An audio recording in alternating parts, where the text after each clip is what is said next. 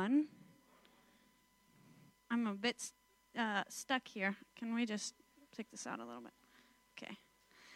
This front row is always, I think it's reserved for Jesus. I think you all, everyone's afraid of sitting in this front row.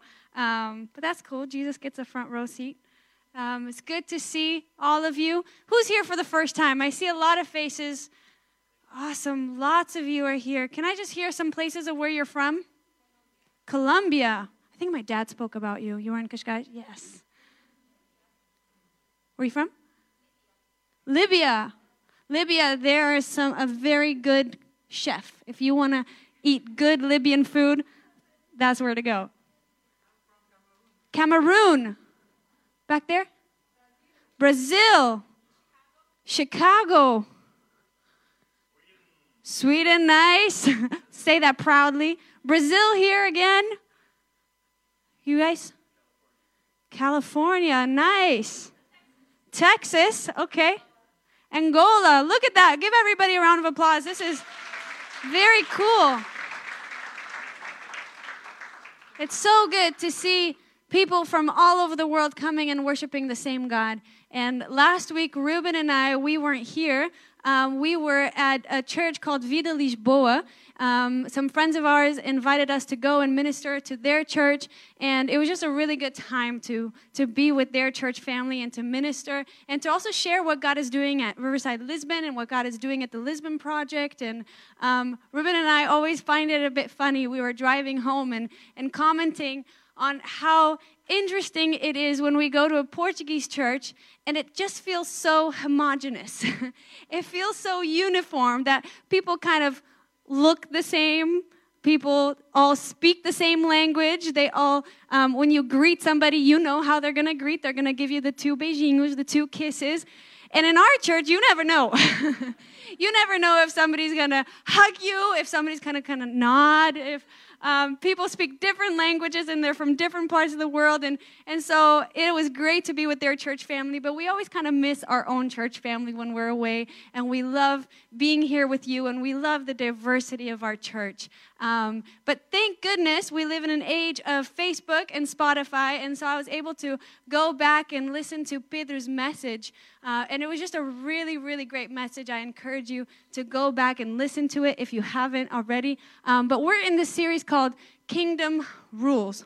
And so Pedro last week, he talked about the purpose of multiplication in Christianity. He did not speak about the bread and the fish and the feeding the 5,000. He spoke about this purpose of going out and making disciples and this multiplication factor that is the essence of Christianity. He talked about how Jesus in Matthew chapter 28, Jesus gives us the Great Commission.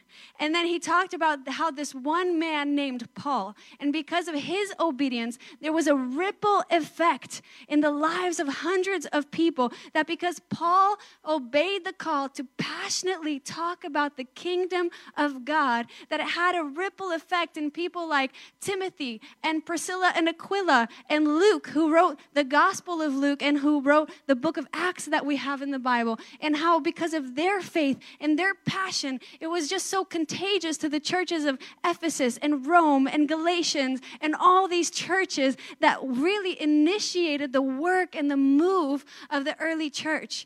And how beautiful is that the contagious spreading of the gospel had such impact in hundreds of lives. And he talked about how if you would have asked any one of those guys or women, that they would still be recorded and that we would be talking about them today, about 2,000 years later, they would have had no idea, because they were simply obeying the call of God on their lives then. And then Pedro said, God wants to do the same thing with us, that God wants to use your life. Are you available?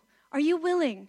Are you ready to obey the same commission that compelled these men and women to go out and preach the good news of the kingdom of God? That God wants to use your life to impact 1, 10, hundreds of lives, who knows, for his glory.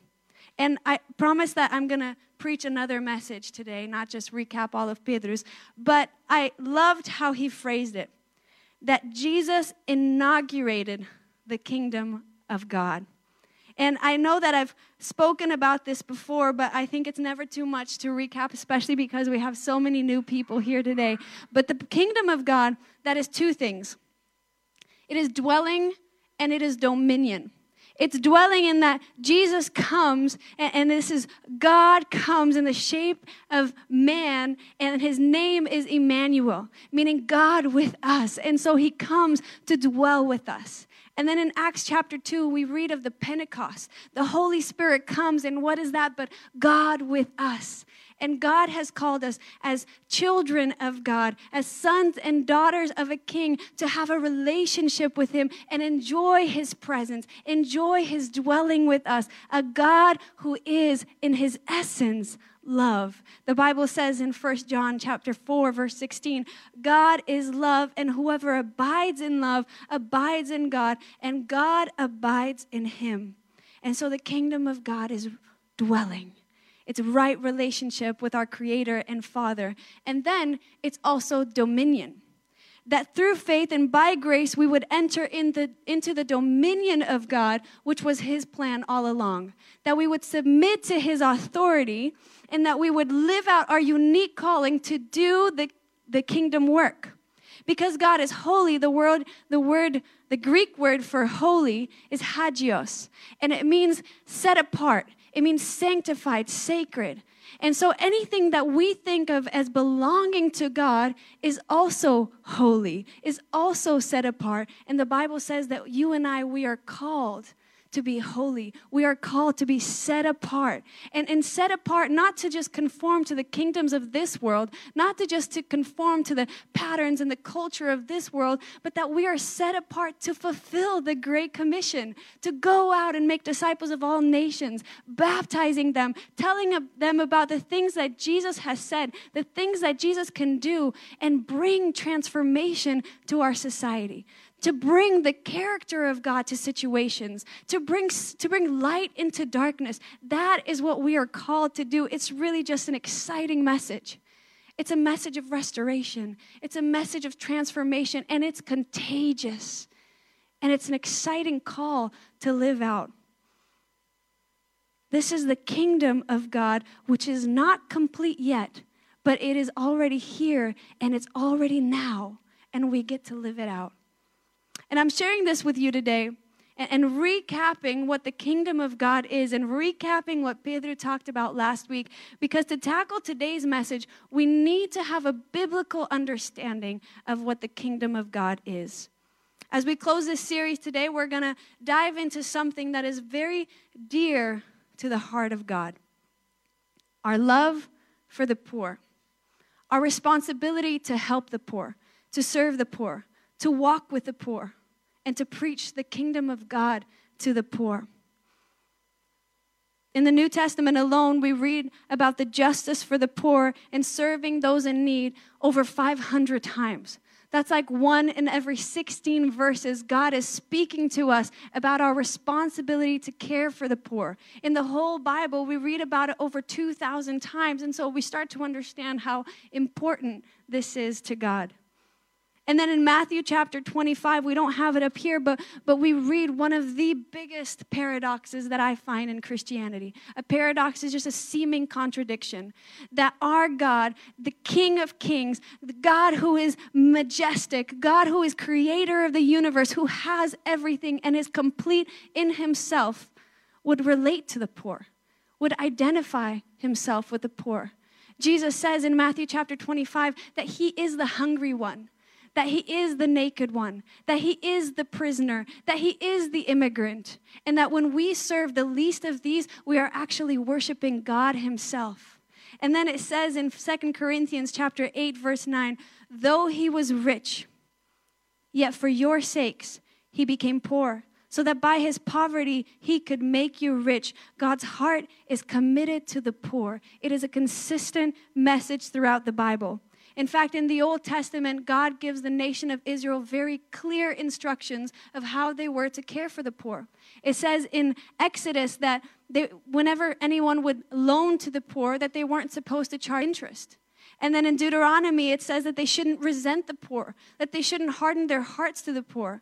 And then in Deuteronomy chapter 24, it says that it goes to the detail of telling employers that they should pay their employees their wages before the sun sets, because the poor, they rely on those daily wages.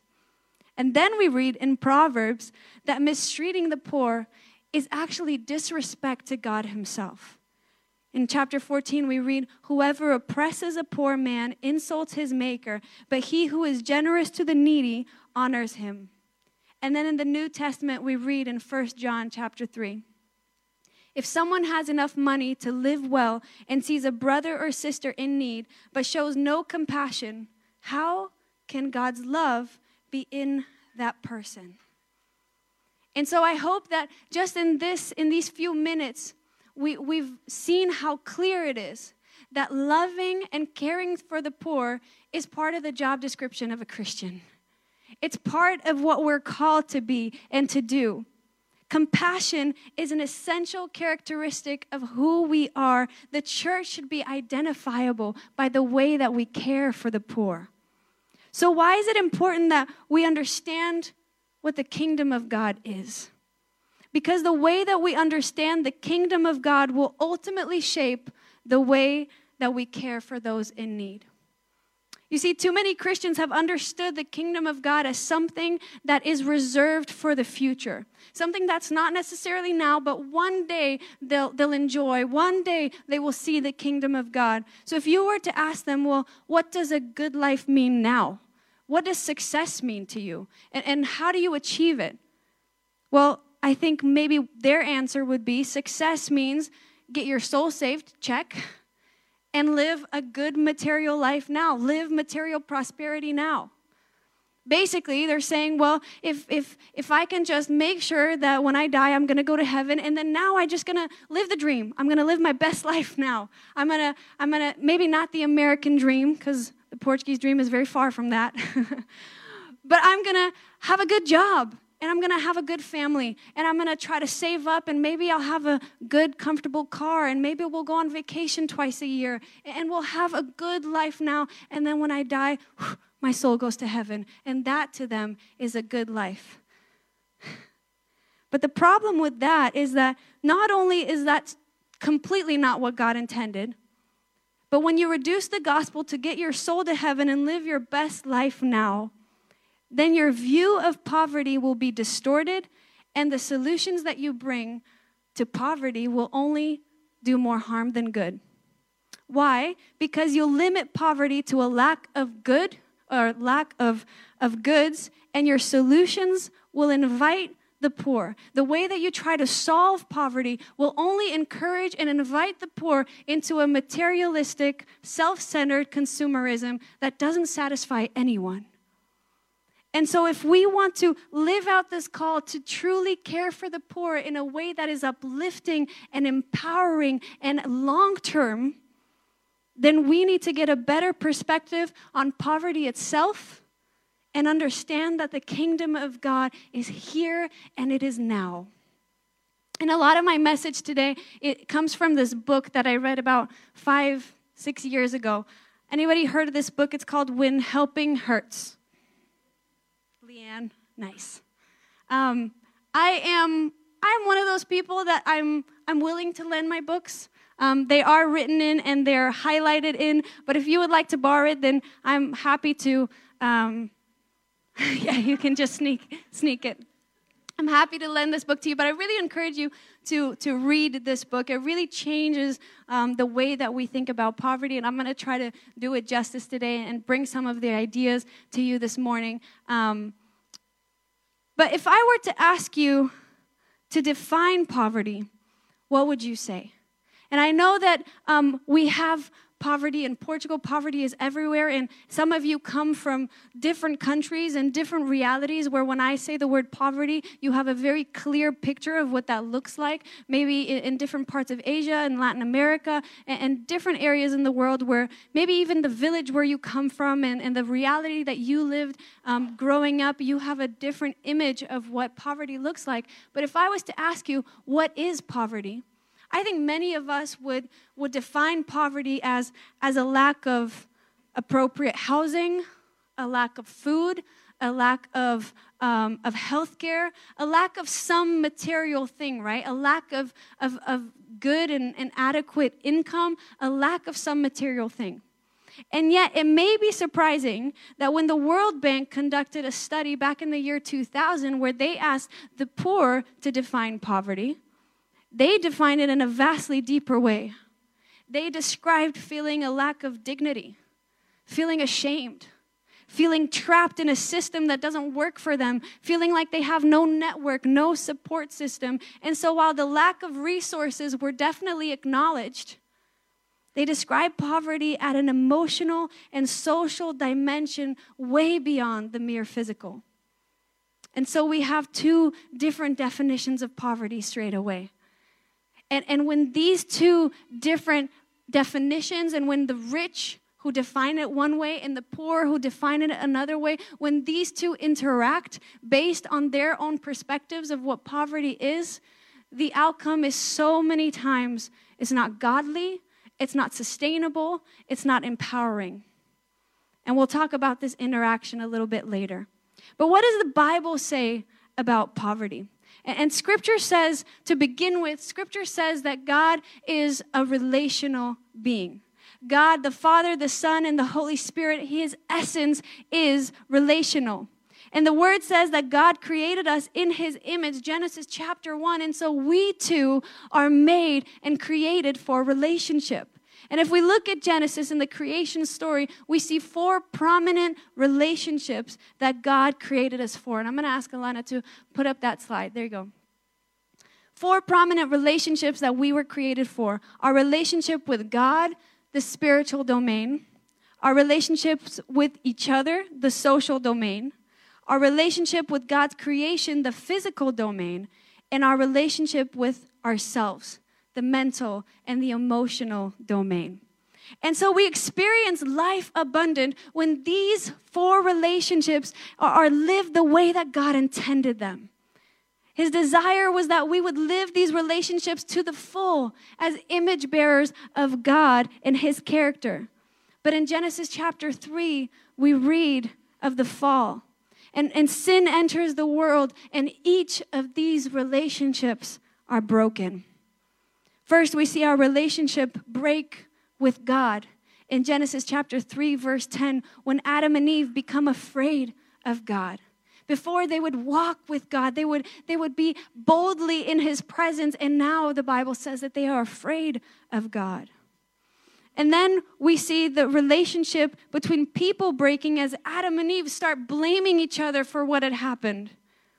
Our relationship with creation is broken as work becomes painful and toilsome.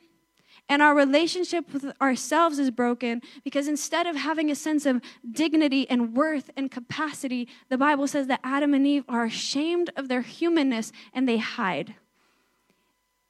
And it is these broken relationships that are at the root of the poverty that we see today.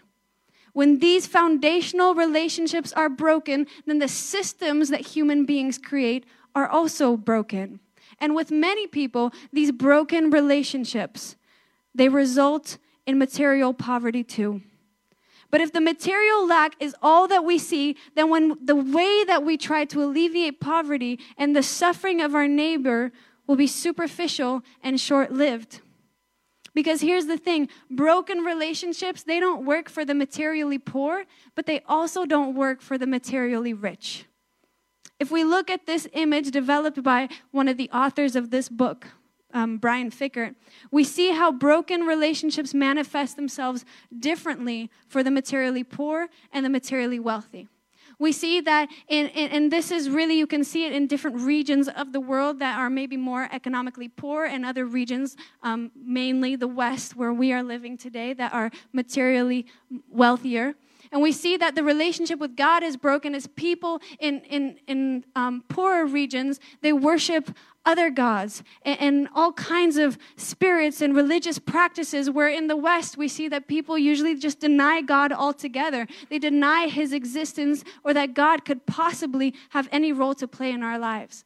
And then relationship with others in many parts of the world where there's ethnic conflict and there's religious conflict and all kinds of civil wars. And in our community, in our culture, society here, people are so self-centered.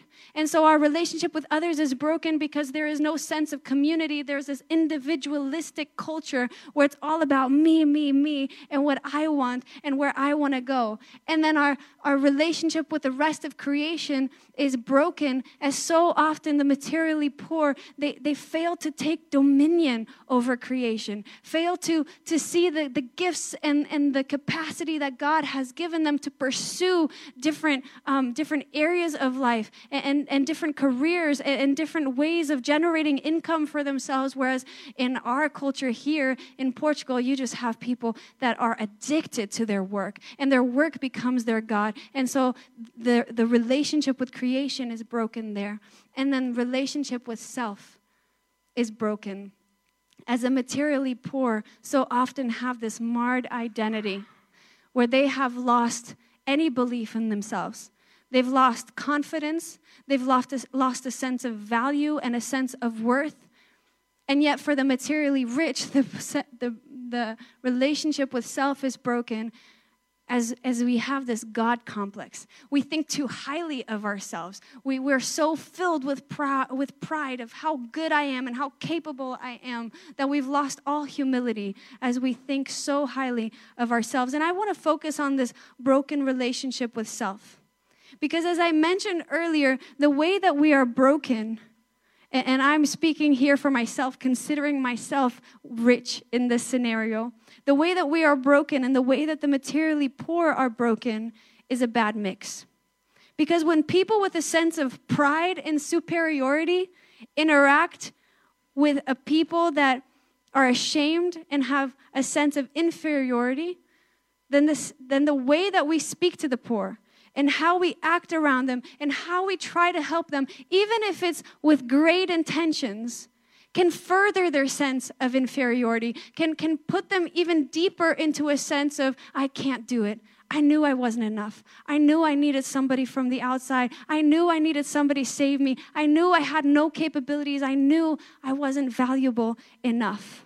Robert Lupton, author of the book Toxic Charity, he calls this poverty of self a conditioned hopelessness. When you have no confidence, no hope, and no belief that there is a way out. And so when we limit poverty to a lack of physical things, to a lack of material goods that we can simply throw money at to solve, we rid people of their agency, and the poor get poorer and more passive, while the rich get more proud.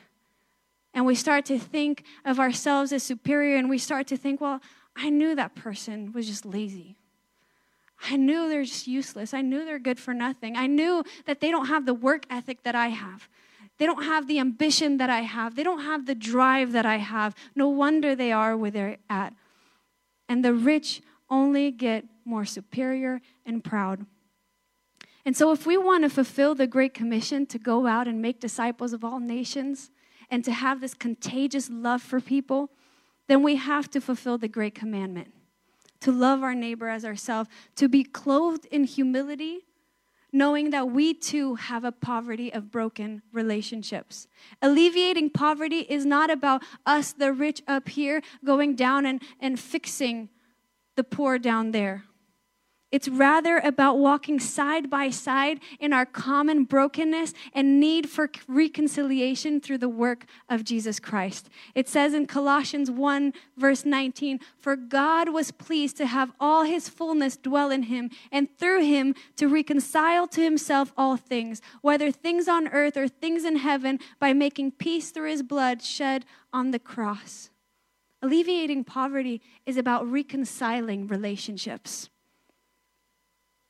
A journey in which we walk hand in hand as God restores our relationship with himself, with others, with creation, and with self. The kingdom of God is here and now, and we have been given a ministry of reconciliation. It says in 2 Corinthians, all this is from God who reconciled us to himself through Christ and gave us the ministry of reconciliation. That God was reconciling the world to himself in Christ, not counting people's sins against them. And he was committed to us, and he has committed to us the message of reconciliation. This understanding has to transform the way that we interact with the poor. Because now we see beyond just their physical needs. We put aside our pride to just swoop in and be the hero, and rather we look deeper as we try to relate to and somehow alleviate their spiritual, their emotional, and their social needs too. We have to look at people holistically. You see, economists too often, they've reduced people to just being material beings with physical needs that need to be met. And the church has all too often reduced people to being spiritual beings, where we preach all day at them and yet they are sitting in our church hungry, unable to hear the message because they have so many physical needs as well. We have to deal with the person in a holistic manner and preach a holistic gospel. And so how do we help without hurting? We're going to look at two practical ways that hopefully we can put into practice in our daily lives and as a church. How do we help without hurting? First, we move from a relief approach to a development approach. Relief is when tragedy hits. It's when there's an earthquake. It's when there's an accident. It's when somebody has all of a sudden they've lost someone in their lives and they're in a crisis. At that moment, people need immediate support and relief of their suffering. There's a time for relief. That's why when the pandemic hit in March 2020, we realized loads of people in our community and in the Lisbon Project community that all of a sudden they'd lost their jobs. They had no income. They were isolated with no way to put food on their tables. And so we raised a whole lot of money and we just made food hampers because we needed to relieve these people of their suffering and we needed to provide food for them and their families. But here's the thing, most people are not in a crisis. We need to move away from a quick fix to a journey of development and empowerment, understanding the underlying causes that have brought this person to where they are and committing to walking with them as we both walk hand in hand to find change. But that's the thing. We like relief because it's short term. We can just come in, do our thing, and leave and go back to our comfortable lives. Development requires commitment. It requires time. It requires a process of ongoing change. Our role as an outsider should not be to do something to or for the economically poor, but to find solutions with them. In 1 Corinthians 13, we read that it's no use doing all kinds of grand acts of generosity and to have all the faith in the world and to sell all of our possessions if we have no love. Rather, it says that love is patient and it's kind and it does not envy and it does not boast. It is not arrogant or rude. It does not insist on its own ways. It is not irritable or resentful. Love bears all things. It believes all things. It hopes all things. It endures all things. Loving the poor is standing with them.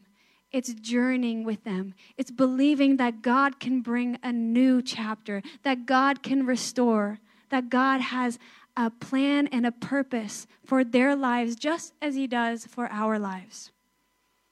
And secondly, we need to move from a needs-based approach to an asset-based approach. Genesis 1:27 says, "So God created man in his own image. In the image of God, he created him. Male and female, he created them." And so the Bible begins by just laying the table and saying we all share of this inherent value, a value that is shared by every man, woman, and child on earth. A value that is shared by the American CEO and the Nigerian fisherman. a value that is shared by the Indian villager and the German politician. We all are image bearers of God himself, and we have this value that is inherent to us. And so we're a needs-based development. It focuses on the deficits in a person's life, and it assumes solutions come from the outside. Oh, I see that you don't have this thing. Oh, I see that you don't have that problem fixed. Oh, let me just come in and let me just solve this for you. An asset-based approach, it focuses on the person's value and their skills and their potential and their abilities. We start to see people how God sees us. We start to ask more questions and to listen more intently to the responses. Well, what are your dreams? What is your story? Tell me what has happened in the past and where do you see yourself going in the future? What are your gifts? And we start to infuse a sense of confidence into people. We start to inspire dignity into people. And all of a sudden, people who are hunched over, feeling like there's no way out for them, all of a sudden, because you're walking hand in hand with them, their back is up a little straighter and they start to dream again. And they start to believe in themselves again. And they start to go after that job that they've always wanted. And they start to attend that class more punctually. And they start to learn the local language because they believe that, no, I can do it. It's hard. It's difficult. And the challenges that before they couldn't even look to, now they're looking boldly because they believe that, no, I can overcome this. If God says that nothing is impossible, then with God and through faith and by grace, just as my neighbor did it, I can do it too. That is helping the poor.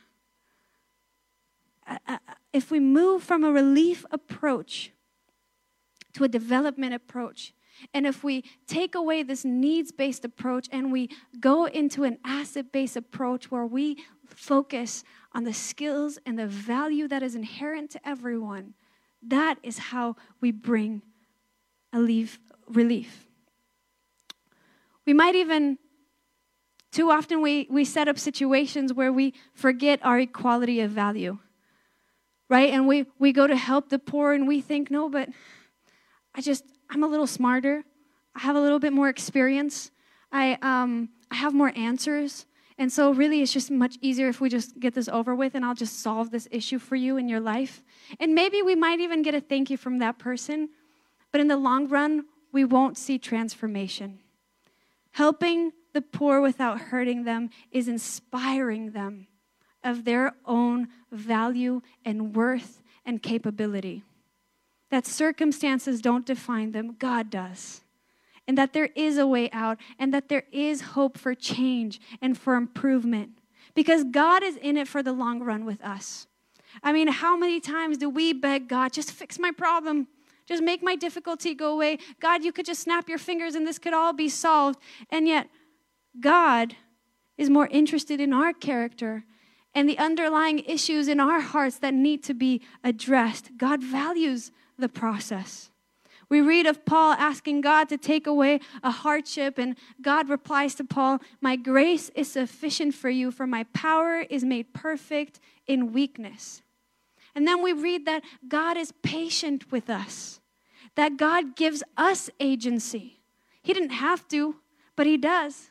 God gives us control over our own lives. He gives us agency, and he gives us opportunity after opportunity to turn back, to repent, and turn back to him. It says in 2 Peter, "The Lord is not slow in keeping his promise, as some understand slowness. Instead, he is patient with you, not wanting anyone to perish, but everyone to come to repentance."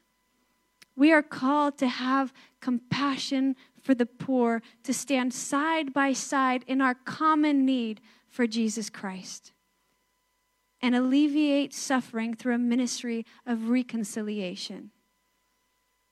So I'm going to ask the worship team to come up, and I know that maybe this is a different message this morning, and a brief message this morning. I think I've been brief this morning. But if the church could understand this, if we could have an understanding that it is our command, that it is dear to the heart of God, that we should not harden our hearts to the poor, that we shouldn't resent the poor, that we shouldn't neglect the poor. And maybe we're not living in the realities where many of you have come from, but there are poor all around us. If we could understand that it is so dear to the heart of God that we would help the poor and serve the poor. And if we could capture how to do it, if we could change the way that we help the poor in a way that doesn't do them harm, but in a way that uplifts them, in a way that's sustainable, in the way that we can truly see transformation, not only in their lives, but transformation in our lives, as in the process of helping, we also become reconciled to others, to God, to creation, and to ourselves. That's why we started Wednesday workshops. And that's why we talk about Family Fridays every single Sunday. For those of you who have been here in the announcements, we always talk about something that we call Wednesday workshops, where it's basically a dinner that we have. We have an organization throughout the week called Lisbon Project, where we help migrants and refugees and all kinds of activities. And we started something called Wednesday workshops, where the idea was for the church and Lisbon Project community to have dinner and then go off to a class. Some can go to a Portuguese class, some can go to a Bible study, and we talk about this every single Sunday, and we invite you to be part of it. And then we talk about Family Friday, which is just from 2 to about 5 p.m. on a Friday, where we just hang out. No plan, just hang out, play ping pong, play pool, be together, spend time, know different people, invite somebody for coffee.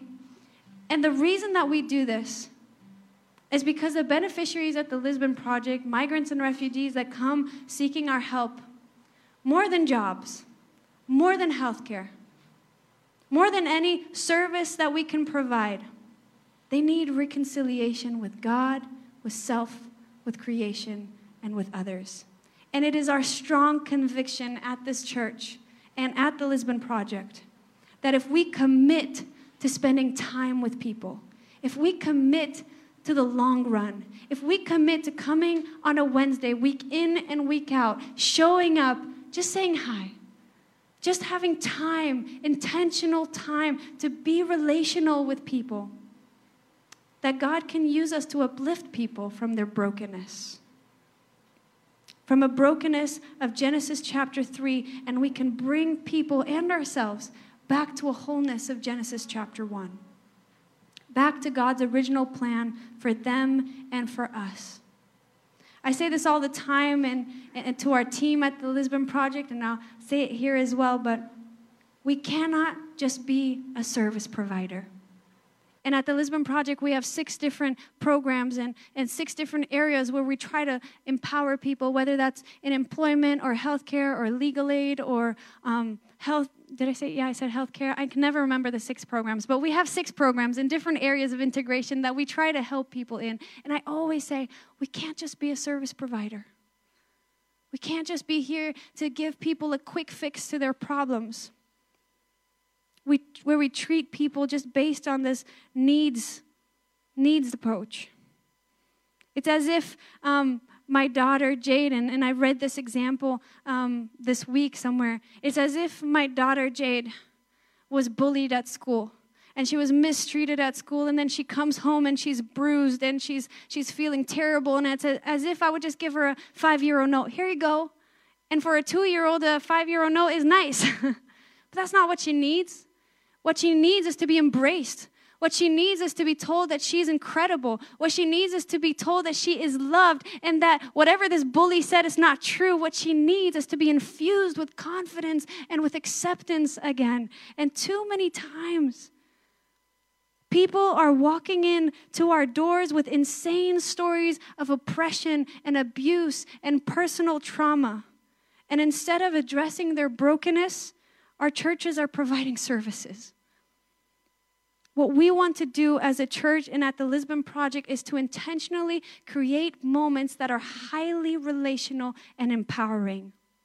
Whether it's on a Wednesday night dinner before a Portuguese class or a Bible study, or whether it's when two people side by side do a CV together. That's what we started doing at the Lisbon Project a few months ago already, and it made our process a whole lot slower. But we used to just do CVs for people. We used to just, oh, you need a CV? Here, we'll do it. Many people who come to Lisbon Project don't even know what a CV is and the importance of a CV. And so we used to just, quickly, we'll do a CV. Here you go away. And then we realized, no, wait a minute, that's missing the point. It's missing the relational point, and it's missing the fact that this person doesn't even know their skills. They don't own their skills. They don't own their experience. And so we said, let's make this process, and our waiting list is 10 times longer now for people needing a CV. But now we pair people up, and we say, hey, here's a mentor. Why don't you sit with them, and let's really talk about your skills. Let's talk about your gifts. What are you good at? What have you done? What would you like to do? Where would you like the CV to end up? What kind of doors are you looking for? Because we're not just a quick fix service provider. We want to restore people's relationship with self and with God. So we want to commit for the long run. And this morning as we close and as we're going to enter a time of worship, I want to ask you, will you make this commitment with us? Will you make this commitment with us as a church? Not to neglect those who are broken around us. Not to neglect those who have very, very, very urgent physical needs. And like I said, there is a time for relief. There is a time for just coming around somebody and saying, hey, I'll pay for that. Hey, don't worry about that. Here's a coat. It's winter and it's cold and I'll help you. There's a time for that. But we want to be committed to the long run, where we see transformation in people's lives, where we see God just doing something new. And will God just stir our hearts this morning? Will God just clothe us with humility to understand how broken I am and how that brokenness has manifested in my life? We have been given a ministry of reconciliation. God, will you restore my relationship with you? And with creation, and with my neighbors, and with myself. And maybe you're here and you can very easily see how broken relationships have manifested in your own life. Maybe you have a broken relationship and the sense of self is so broken in you that you need restoration and you need God to infuse that confidence and that worth and that value in you again. Maybe your relationship with God is just so broken that you don't even know how to talk to Him. You don't even know how to come into His presence. You don't even know, what should I say to Him? And so we're going to pray, God, just stir our hearts and restore, heal. Sunday mornings are a time of us coming together in our common brokenness, saying, God, you are the healer. God, you are Him who is powerful. God, nothing is impossible for you. Will you just do a work, transform? We don't want to leave that door the same way that we came in. God, will you do a work in us so that we can go out in this contagious passion for the kingdom of God that is not only just reserved for the future, but it is here and now. The King of Kings, our God, whose presence is holy and who we now have access to by the blood of Jesus Christ. We are thankful for salvation because it is what makes a new creation in us. And yes, we will spend eternity with Christ singing, holy, holy, holy are you, but His presence is here and now. And we can worship Him here and now. Church, will you be committed to the Great Commission, to the Great Commandment, and to loving the poor around you? Let's worship.